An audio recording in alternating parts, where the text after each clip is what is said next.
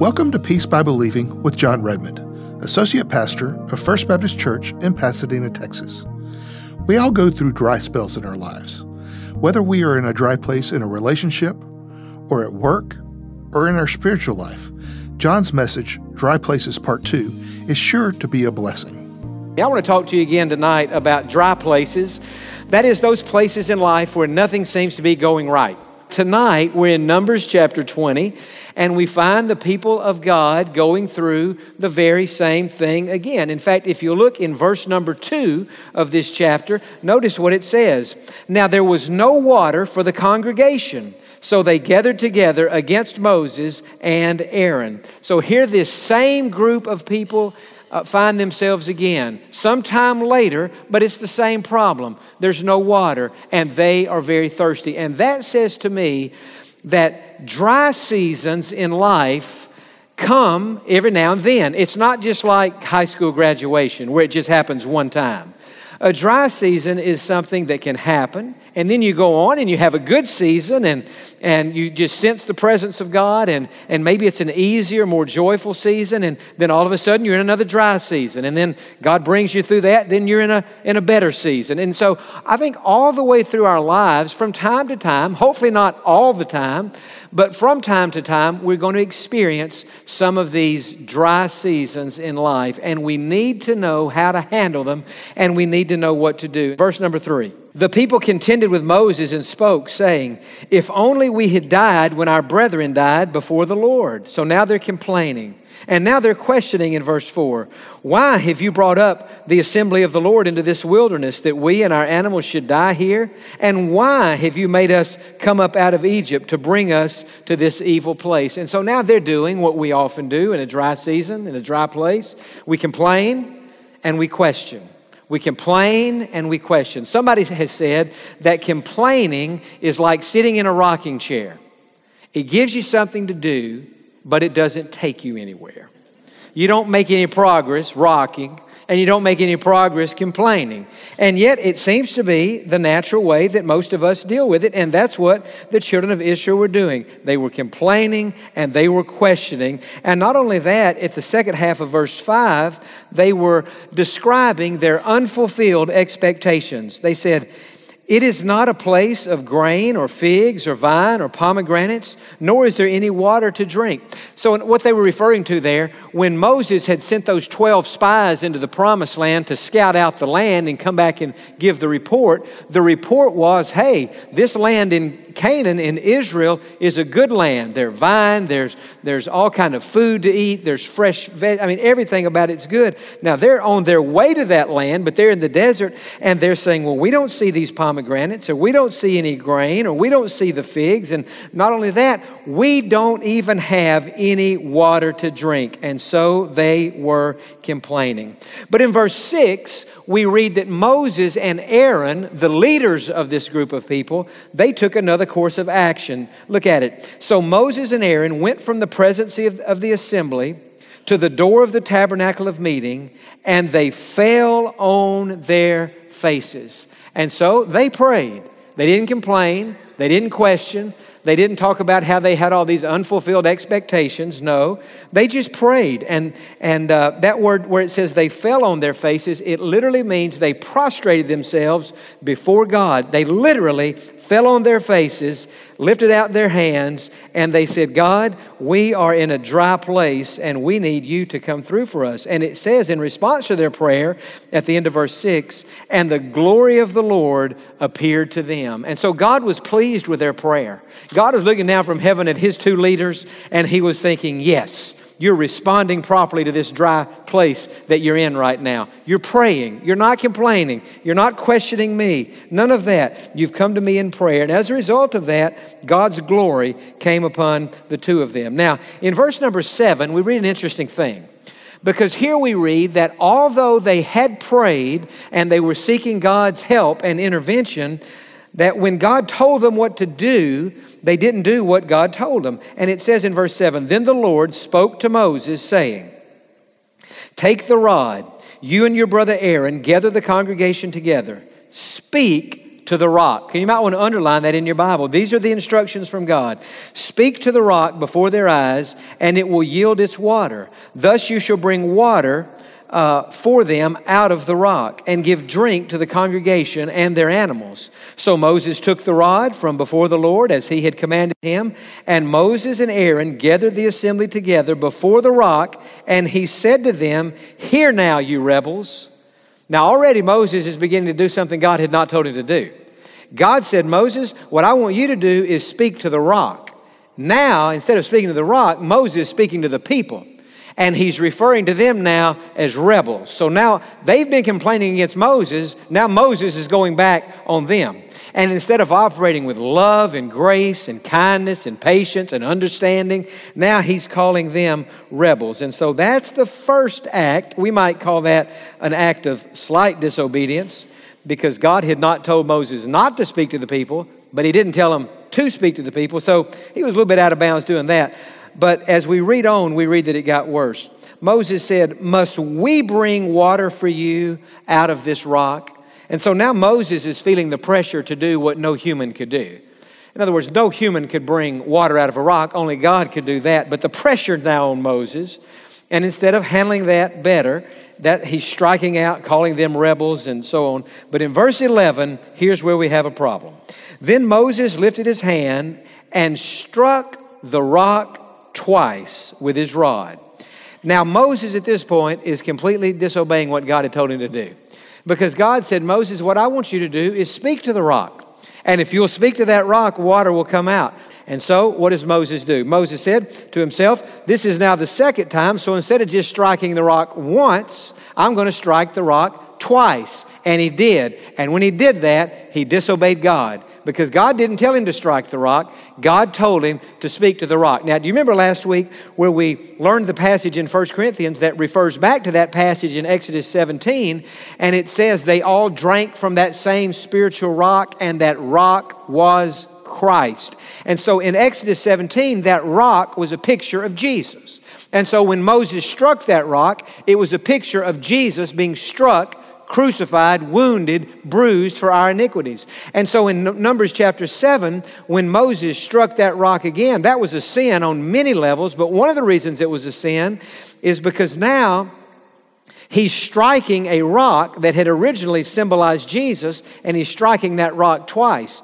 And Jesus would not be crucified twice. He'd only be crucified once, and so you wouldn't strike Jesus twice. So that was the first thing. But the real problem was he just disobeyed and didn't do what God told him to do. And that leads me to a point I want to make tonight as I think about this, and that is, as important as prayer is, and we all know that prayer is important, but as important as it is to pray, prayer is no substitute for obedience. I think sometimes we have the idea if we're making a decision in life that we should pray about it. And maybe we pray, maybe we fast, maybe we pray for extended periods of time. And so then it comes time to make the decision, and we just kind of do whatever it is we wanted to do. And somebody says, "Well, did you pray about it?" And you say, "Well, yeah, I prayed about it. I prayed about it a lot." I think sometimes well-meaning people can substitute prayer for obedience. Yes, we should pray, but the purpose of prayer, at least one of the purposes of prayer, is to know what God would have us to do, to discover His will. And so when God tells us to do something, we have to do what God says, even if it goes against what we would want to do, and that was clearly the case here. But the point I wanted to make there is that prayer, as important as it is no substitute for obedience. Now, as we read on in this story, we see and we learn a very important lesson. Sometimes we disobey God, and after we disobey God, it seems like we got away with it. Or it seems like it didn't really make any difference, or maybe it even seems like it worked out the way we wanted it to work out. Look again in verse 11. Moses lifted his hand and struck the rock twice with his rod, and water came out abundantly, and the congregation and their animals drank. Now, think about this. God said, "Speak to the rock." He did not do that. He struck the rock. You would think that since he disobeyed God, nothing would have happened, that the water would not have come out of the rock. But notice an interesting thing here. Moses disobeyed, and yet the water still came out. The people still had something to drink. Not only the people, but their animals had something to drink. And so I think it would have been easy for Moses to have thought to himself, well, I know God told me to speak to the rock, but I would have looked foolish in front of all the people if I start talking to a rock. So I struck the rock, but no big deal, because water still came out and the need was still met. And I learned from that, I deduced from that sometimes it's possible that we could disobey God in an area of our lives and everything seems to be okay. We still have a job, we still have our health, we still have our families, we still have our homes to live in, we still have everything, and we disobeyed, and it may even seem like it was to our advantage to disobey. But if we read on this story, we learn a very sobering truth, and that is, even though disobedience may not catch up with us immediately, and it may seem like we've gotten away with it, we learn that there are always consequences to our disobedience. And in verse number 12, we read of the severe consequences that Moses faced. The Bible says, "Then the Lord spoke to Moses and Aaron, saying, because you did not believe me to hallow me in the eyes of the children of Israel, therefore you shall not bring this assembly into the land which I have given them." Now, I read that, and I've always thought to myself, my heart goes out to Moses here. For when this story happened in Numbers chapter 20, the children of Israel had been in the wilderness, in the desert, for 38 years. Now, how many years did they wander total? We all know the answer. It was 40 years. And so at this point in the story, they were 2 years from making it into the promised land. So they were just this close to making it in. And it's at this point that Moses disobeyed God. Seemed like it didn't matter. Water still came out of the rock. The need was still met. And yet God was watching that. And God spoke to Moses, and God said, "Moses, because you did that, because you disobeyed me, because you didn't trust me, because you didn't believe me and do exactly what I told you to do, here's going to be the punishment for that crime, for that sin.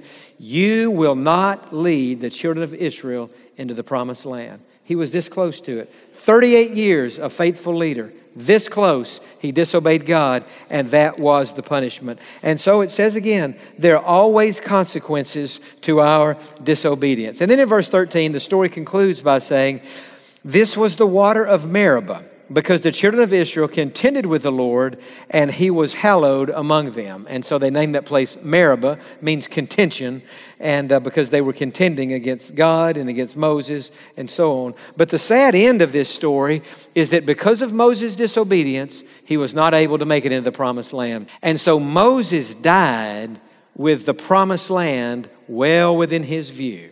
And Moses undoubtedly thought, if only I had obeyed God. If only I had spoken to that rock instead of struck that rock. If only I hadn't been so concerned with what the people would have thought of me. Because that's why Moses struck the rock, I believe it is, because he thought they would have thought he was crazy if he spoke to the rock. And so in this moment, Moses was more concerned with what the people thought than he was with what God thought. And God looked dimly on that. And again in verse number 12, if you notice how God describes Moses' sin, we view his sin as a sin of disobedience, and it was disobedience. We say, well, he did it the wrong way. But notice how God described this. "Because you did not believe me." Moses, the reason you didn't speak to that rock was you didn't think anything good would happen if you spoke to the rock. You had seen what happened when you struck the rock, and you just assumed you could do that again, but you didn't believe me. And then it says, "to hallow me in the eyes of the children of Israel." In other words, he was saying, Moses, you didn't honor me before the people. And you're not going to be able to lead them like you would have had you obeyed me. And yet today we read that, and I think, God has never done anything wrong, but I just think, man, I wish it wouldn't have been so harsh. I wish that Moses maybe could have gotten a second chance. I wish that God would have still let Moses into the promised land. But one thing we have to remember is this. At the time this story was written, Moses was the leader of God's people. And Moses, now think about this. You still listen? Say amen. Moses was not only the giver of the law, Moses gave the people the law of God, especially the 10 Commandments. They all came from God to Moses, to the people. But so he was the giver of the law, but he was also leading the people as they were under the law. And so if you think of it from that perspective, what God was saying makes sense. God was saying, Moses, as the lawgiver and as the one who is leading my people under the law, you can't break the law in their presence, in bold view of everybody. You can't break the law and still lead the people into the promised land under the law. And so since Moses was living in the dispensation or the age or the season of law, he had this very strong punishment that came to him. But turn now to the New Testament, Matthew chapter 17, because I don't think it's complete, or I don't think it's fair to study Numbers chapter 20 without studying Matthew chapter 17. And at the beginning of this chapter, we read about the transfiguration of Jesus. How Jesus went up on the top of that mountain in northern Israel, Mount Hermon, the top of where Caesarea Philippi is. Mount Hermon's at the top of that. And Jesus took Peter and James and John, and the four of them went up on the top of this mountain. In verse 1 of Matthew 17, now after 6 days, Jesus took Peter, James, and John, his brother, led them up on a mountain by themselves. Now watch this. And he was transfigured before them. What does that mean? Well, it tells us, his face shone like the sun, and his clothes became as white as the light. And so up on top of that mountain, Jesus took on his heavenly form, his heavenly glow. And Peter, James, and John were allowed to see Jesus in his glory, in his transcendent, glorified way. And in verse number 3, we read an interesting thing. And behold, Moses and Elijah appeared to them, talking with him. And so up on this mountain, now this mountain is in Israel, by the way. It's deep, it's northern Israel, it's way in Israel. And so now not only is Jesus up there allowing Peter, James, and John to see his transfiguration, to see that he truly is the Son of God. They knew that, but now they're seeing that visibly. Down from heaven come two very important Old Testament characters, Moses and Elijah. Moses, the giver of the law. Elijah, the great prophet. And the lawgiver and the great prophet are now with Jesus. And they're discussing with Jesus, and we read this in some of the other Gospels, they're discussing with Jesus his departure, his pending death. And so they came down from heaven to encourage Jesus. Now think about this. So many times when we study Matthew 17, we're thinking about the transfiguration. We're thinking about the conversation that Moses and Elijah had with Jesus. We're thinking about Peter and James and John, what they must have thought at this time. In fact, Peter looks at this situation. He's thinking to himself, good night. I'm up on a mountain with Jesus, Moses, and Elijah. And the Bible says that Peter was thinking to himself, maybe we should build 3 tabernacles, 3 small houses up on here. One for Moses, one for Elijah, one for Jesus. And that's what was in his mind. And he was trying to, and it says in one of the Gospels, it said, not knowing what to say, Peter spoke. And we can all relate to that. Because sometimes we don't know what to say, so we just start talking. I do that all the time. I think, what should I say? I don't know. Let me start and it'll come out. It'll make sense while I'm going. And if I mess it up, I'll clean it up. But what I'm saying is Peter didn't know what to say, so he spoke. He said, Lord, let's just all stay up here forever. We'll build a little house for you and for Moses and for Elijah. So normally when we study this transfiguration, that's what we're thinking about. We're thinking about the glorified body or a picture of the glorified body of Jesus. But I think sometimes we miss the obvious. That on this Mount Hermon with Jesus, in addition to Peter, James, and John, in addition to Elijah, was Moses. The one who for 38 years had faithfully, patiently, obediently led those Israelites out of Egyptian bondage through that desert, this close to the promised land. And in a moment of frustration, he disobeyed God because he didn't believe that what God told him was true. And he probably thought everybody thought he would be crazy if he spoke to a rock. And so Moses, his whole dream had been one day to make it into the promised land. In fact, if you continue reading through Numbers and in the Old Testament, even maybe in Deuteronomy, Moses would go to God and he would say, please, God, please let me go into the promised land. God, please let me make it in the promised land. God, I know I messed up, but please let me make it in the promised land. God, all I've ever wanted to do is to lead your people into the promised land. And God, I've been at it so long and we're so close. God, please let me go into the promised land. And finally, God spoke to Moses. And God said, Moses, speak to me no more about this. You're not going into the promised land. And we read that and we think, man. But when you think about what I'm saying tonight, the reason Moses didn't make it in the promised land is because the giver of the law and the leader of the law could not lead the children of Israel who were under the law into the promised land had he broken the law, and he did break the law right in front of everybody. But we come to the New Testament.